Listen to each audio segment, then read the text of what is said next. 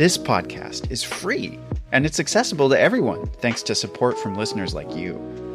If you value this show, please consider supporting its production by donating to our home, KUOW. It only takes a minute to give, and you'll be helping to support the production of this podcast. Make a donation at kuow.org or follow the link in the show notes. And thanks! I stand there and I feel this tickling. Like all the hairs on my left side are standing up, and I feel like I'm being lifted. I think this is it. This is a seizure from fright. Right? This is how I'm going to go. This is KBOOW Shorts. I'm Jeannie Yandel. Every day this week, we're going to give you one creepy story to help you get in the Halloween spirit. And today, we're going looking for ghosts with Jake Warga and a group that used to call itself AGHOST, short for Amateur Ghost Hunters of Seattle-Tacoma. We drive up there. It's up this dirt road, and the nearest place is a ranger station. The nearest town feels so small, it's actually where they shot Northern Exposure. So you know where it is. Okay. And so we get up there, and it's this this is old mining camp. Let me tell you the history of the place first, because this is important. There's two cabins, basically. The main dormitory is where we're staying. It's where the owner uses it during the summer, and it's okay. But upstairs there's an attic that's so spooky. It's like a film set of itself. And it's upstairs that used to be a Bible camp. This was established during the turn of the century, early 1900s, and around the 30s, 20s, it was a Bible camp. And of course, strange things could go on in Bible camp. And there were cases of abuse, and so there was some evil figure that used to abuse the children, and it's in the legacy of the place. Now, also, a woman died right around the 30s, and this was late winter, so it was too cold. The ground was too frozen to break a grave to bury her, so they put her in the other cabin. This is the green cabin. It's like green cabin. It's also on the property, just a little bit up the hill, and they put her there for over a month, okay, till the ground thawed. Now, what is unique is that she was destined to marry Jesus Christ. Now, if you're capable of marrying Jesus Christ, you're capable of coming back, right? So what they did was they put her children in there to stay vigil over this body for over a month. Yeah. Talk about therapy bills. But,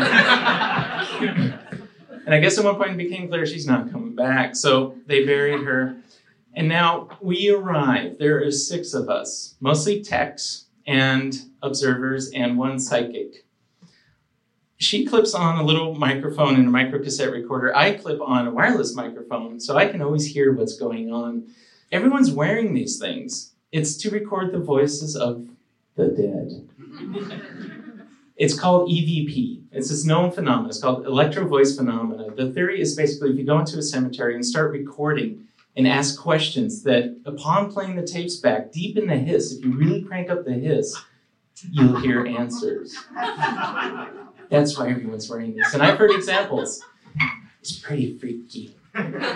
So we start to walk around the main dormitory, and it's getting dark now, of course. So we light oil lanterns, and the techs have the little headlamp things because they're geeks. They really are geeks. And I'm geek enough to actually want one. So we start to walk around, and I'm listening on my wireless mic, but I'm with them, and Stephanie, the psychic, is saying that there's a lot of childish energy around here. Now, keep in mind, only 3 people know the history of this place. Myself, the president, and the vice president of AGHOST. So in theory, she doesn't know anything about this place. So she's picking on this childhood energy. And we go up into the attic, and it's now pitch black. Very scary, right? Everything's creaking. There's this rocking chair that I remember seeing from, I think, Amityville Horror.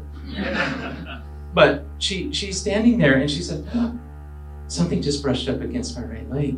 And it was pitch black, right? Pretty dark. And I look over the shoulder of one of the techs who's got this night vision DV camera thing going, and I look at the monitor, And she's standing there, and you can kind of see her in the night vision, but there's this dot of light, like just kind of floating around her, and then it exits the frame, just meanders off.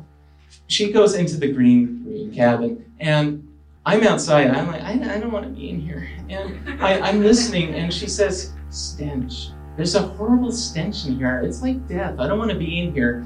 And then she just sort of leaves. And she goes up into the woods. Just kind of follows this trail. The trees are whispering / moaning, a la Blair Witch, I'm thinking. And she stops. Just stops. And she says, this has never happened to me before, but I see a body.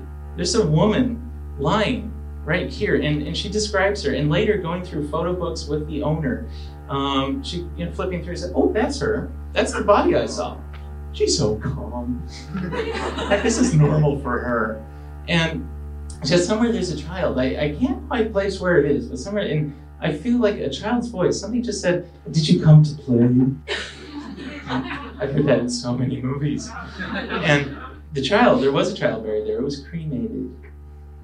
I don't know if that added to confusion, but so we go down into the cabin, and upstairs in the attic, they set up this computer monitoring system called Spectre. It stands for something that I have no idea. And they put up these night vision cameras on both ends, and we leave the attic and we start to retire for the evening. Now, we had all started sleeping in sort of different rooms in this place, but about 3 a.m., yes, about 3 a.m., it's sort of noises and the sort of people going up, I heard something, we were all sleeping together on the floor in the main room, right?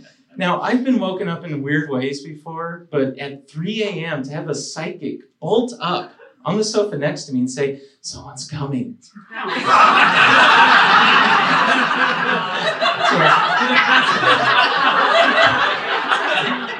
So everyone grabs whatever piece of equipment they fell asleep next to.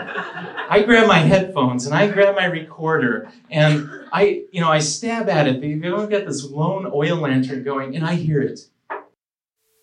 I hear voices. I hear Stephanie talking, and I look at her, but she's not saying anything. And I'm like, holy crap! I hit play. So I was like, all right, okay, I can figure it. So I figured out how to work the thing, and I start to record. And we all go into the kitchen. She says, someone's in the kitchen. The house is really unsettled right now. You have no idea.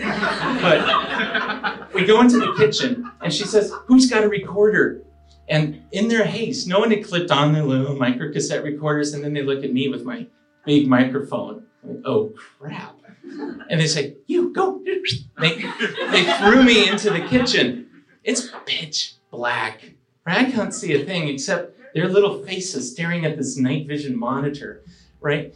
I stand there and I feel this tickling. Like all the hairs on my left side are standing up, and I feel like I'm being lifted. I think, this is it. This is a seizure from fright, right?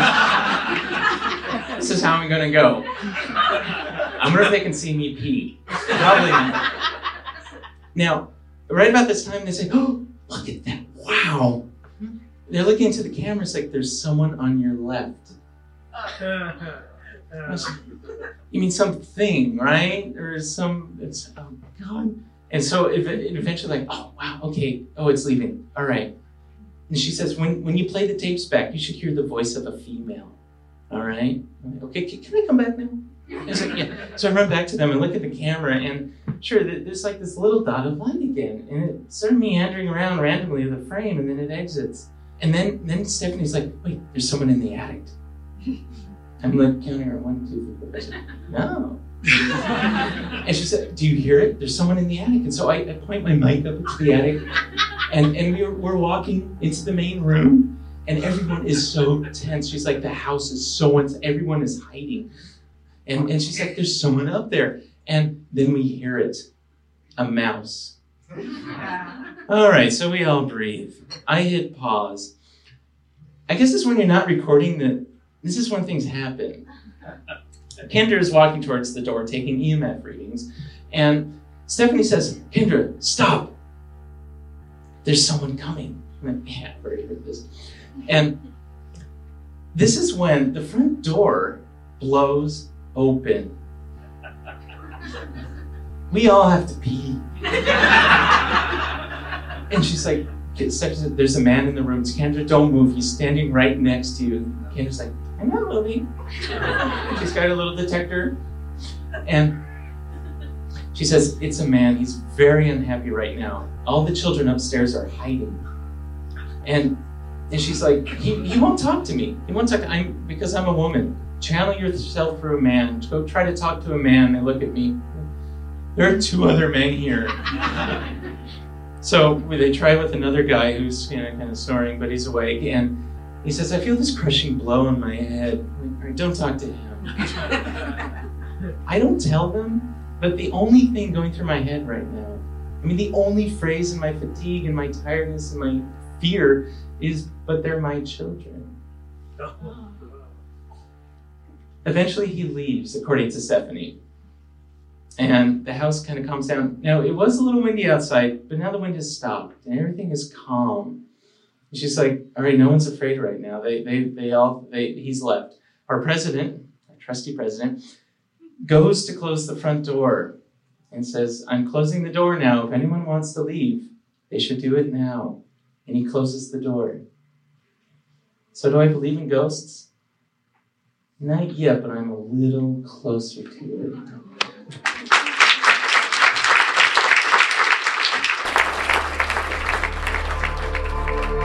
That was Jake Warga telling his ghost hunting story at the Rendezvous in Seattle a few years back. And that group he went out with, AGHOST, it still exists, but with a slight name change. Now, AGHOST stands for Advanced Ghost Hunters of Seattle-Tacoma. Tomorrow, we'll take an Alaskan cruise and get a surprise late-night visit from a family. And I kind of knew that they weren't real people because they weren't quite solid enough. So I gingerly put my feet over the side of the bed, stood up, and did a big sweep with my hands to the boy and to the woman. Well, my hands went right through the boy and right through the woman.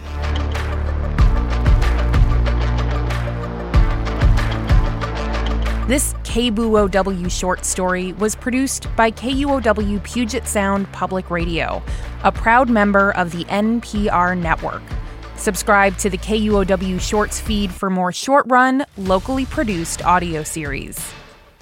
This series was produced by me and Brandy Fullwood, with help from Hans Twite, Amelia Peacock, and Michaela Giannotti-Boyle. Brendan Sweeney is our Director of New Content and Innovation. Our music is by Italia. Listen to all 5 ghost stories this week by subscribing to KUOW Shorts wherever you get your podcasts. I'm Jeannie Yandel. See you tomorrow, if you dare.